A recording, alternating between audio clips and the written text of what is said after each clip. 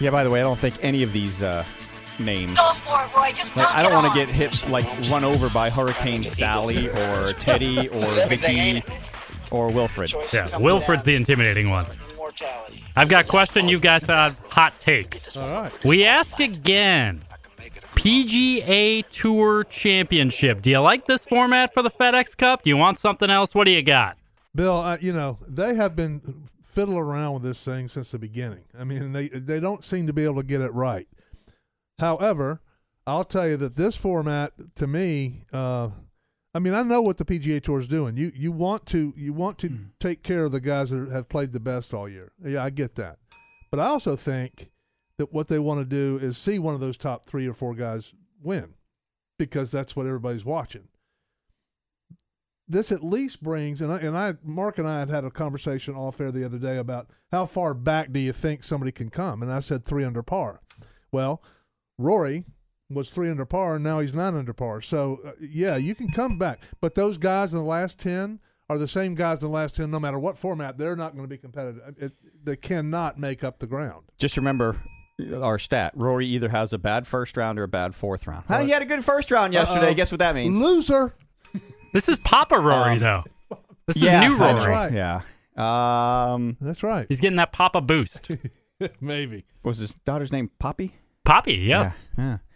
Not a fan of that one, clearly. No. Sounds like a heroin thing. I want anything but this. I was What do you I want?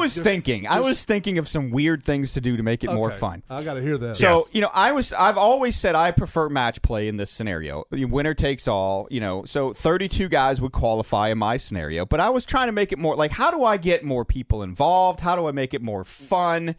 How do I, like I said, you can there's no matter what you do, there's always a possibility that, and no disrespect to Lanto Griffin or Mackenzie Hughes, but they're just not the well-known names in the field.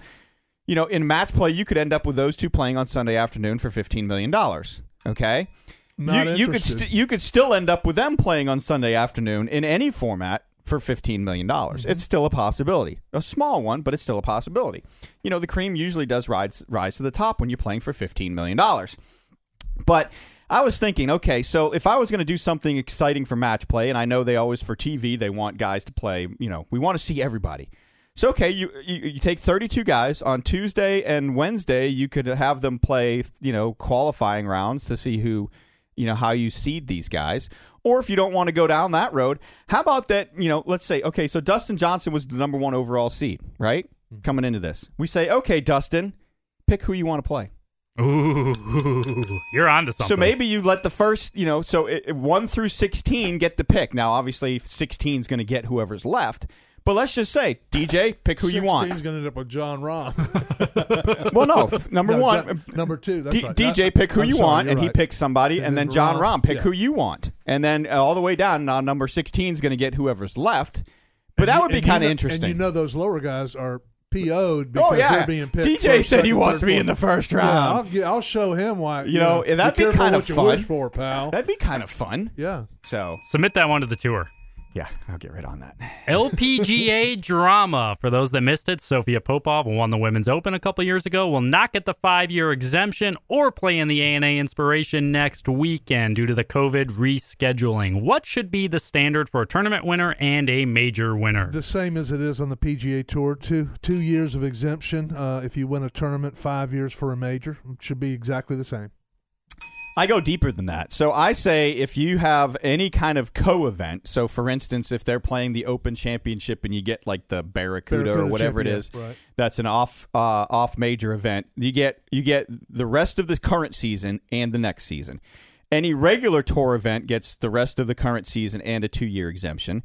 Any major that you win gets you lifetime exemption into that major championship up to the age of 55. I mean, the Masters does it. The PGA does it. The Open Championship does it. The only one that doesn't do it is the U.S. Open for some strange reason. So I'm saying you get in for 55. Because the USGA thinks they're all that. Plus you get a 5-year exemption to the PGA Tour. So you get the current year plus 5.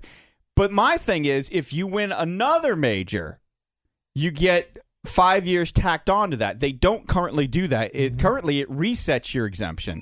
I say you add it on. So let's say you win the U.S. Open, then 3 years later, you win another U.S. Open, and you only had 2 years left on your exemption. Now you got 7 years. Yeah. So to me, that makes a lot more sense. Plus, I also like the 20 wins on any tour gets you full lifetime exemption to the age of 55. Nowadays, to the age, everything should be to the age of 55. I was going to say nowadays, but it has always been impossible. I mean, really, really hard to win 20 events on the PGA Tour. Yes, it's crazy hard. It is. Yeah.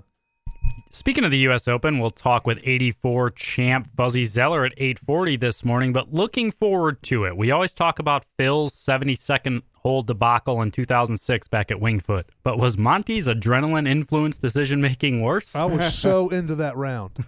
And Monty's out there, and he's got a 7. I think he changed from a 7 to a 6 to a 7 because he thought he had adrenaline going. Yes. Which happens. But I got to tell you, man, he laid the sod over that thing like I've never seen. And then he looks up there and says, "What was that?"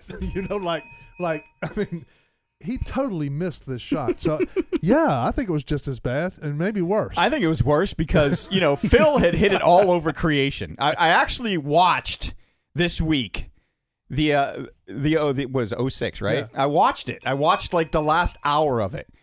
And let me tell you, it was hideous to watch off the tee for Phil. If you think he's wild now, go back and watch 06. He hit 2 fairways in the last round and was somehow still hovering around even par with a couple holes to play. And to your point, Monty, on his worst hole in that golf course, because it was a dogleg left, he hit an absolutely pristine tee shot. Perfect. And had 6-iron in his hand all the way up until 15 seconds before it was his turn to hit. And they flashed the camera over to him, and he's standing behind the ball, and he walks over, takes out a 7. Yep. And to your point, I don't know if he mishit it or what, but it was the wrong club. Came up short right, which is the worst place you could hit it, and ended up 3-putting and making 6. And then here's the thing is that, Jeff Ogilvy in the next group has about a 6-7 footer for par and makes it because he's going to be now the leader in the clubhouse, which if Monty makes that, it's a little different story for because now he's got to make that putt to tie. Right. So there was a whole different dynamic going on. And then Phil hit the tee shot wasn't the problem. It was the second shot that was the problem for Phil. Then because, you can't miss right, you have to miss left. So he tries to miss the next one left and he buries it in the ball. And it just was, but that's how he played all day long. And the funny thing is, it's going to be interesting because if you go back and look at 06, the rough was really long, except in the middle, in the trees, where all the patrons were walking. They trampled it all down. And you watch where Phil hit it all day long. Phil was hitting it so bad, it was ending up in the trampled down spot. He was getting good lies. Yeah. That ain't going to happen this time around. No, not at all. By the way, and have I ever let you down at Winged Foot? I love that commercial. Love it. Multiple major winners. Who's the most unlikely multiple major winner? I had to research this. I'm sure you did. He put his crack staff on it. I had 3 but people. They worked overtime. I had 3 people, but I ended up with John Daly. The PGA, which was that was an incredible his first ever win on tour. Yeah, his first win ever event on tour, right? Yeah, and then the Open Championship with the 4-hole playoff in '95. Constantino Rocca, the big Italian choker. That's what I've always said. I think it's Daly. I looked at David Graham, but really, John Daly. Now that we know that the way John Daly is, he's just he's a train wreck. Yeah. It's really amazing. He won 2 majors. I'm going commentator Andy North, and Andy North has 3 wins on the PGA Tour. 2 of them are U.S. Opens. So he wins the American Express Westchester Classic in 1977 over the tall, gangly George Archer. Mm-hmm. And then he wins the 1978 U.S. Open over J.C. Snead and Dave Stockton. And then he wins the 85 U.S. Open kind of out of nowhere. Over Dave Barr, T.C., 2-chip, Chen, and Dennis Watson.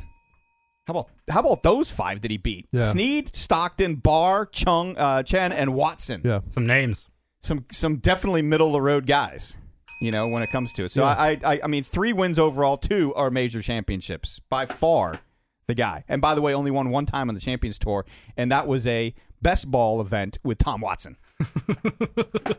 Last one for you guys. Since your NBA and NHL picks have been so spot on, Oh, yeah. let's get your NFL division winners This will here. be just as spot on when we go back and look at it, in 3 months. Saints in the South, doing NFC. Dallas in the East. Ooh. Yeah. San Fran in the West. Ooh. This is all chalk so far. Going all, well, really? Because I would have thought it was Seattle. Keep going. Minnesota. More chalk. Really? Houston. Yeah, there's the fun one. Colts are the chalk there. That's an upset pick. Texans. Patriots. Okay. Cam Newton, QB1. Bill Belichick. I think he might be lying, but he was just rag. He was. He's the captain. He was all over Cam Newton. Of course, he's the captain. The quarterback has to be a captain on offense. Do you really think so? Yes. Typically. I didn't. I ran out of time. Was so he a captain in Carolina? Yeah. Yeah. Sure. He and Olsen and Keep going. And What else you Kuechly. got? I don't have any more. You have the Ravens, don't you? Or the Chiefs? You probably have the Chiefs. No, I the assume. Chiefs for sure. Yeah. NFC, Philly, Oh, Ooh, wow. okay. Green Bay, Wow. Greeny's got some upsets. New Orleans, Okay. Seattle, More San upsets. Francisco, no Okay. way. Kansas City, Okay. Houston, Mm. Baltimore, and Buffalo, New England. Buffalo, New England. So this is going to be close again. No, I think it's going to be more epic that the Bills Miami, have New thought, England. have thought all along that they are going to be the new juggernaut in the They're AFC trying. East. And it will just be even more epic if they aren't. I mean, I'm pulling for them. Right. Because I think Buffalo being relevant. Again, there are certain teams, and the heck with Miami. I hate Miami, but there are certain Everyone does. teams, again, in the NFL that need to be relevant. And, the Steelers need to be relevant, the Cowboys. And Buffalo, for me, is kind of one of those teams that's just. You watch They're the snow lovable games. losers, man. They're lovable losers. Nobody So. circles the wagons like the It Buffalo goes all Bills. the way back to missing losing all those Super Bowls. Right? Questions today It does. brought to you by Encore It does. Golf. Join the revolt. Encore Golf has brought true innovation to the golf ball world. It's spelled ONCORE. Go to EncoreGolf.com, order the Avant Elixir or the new Vero X1.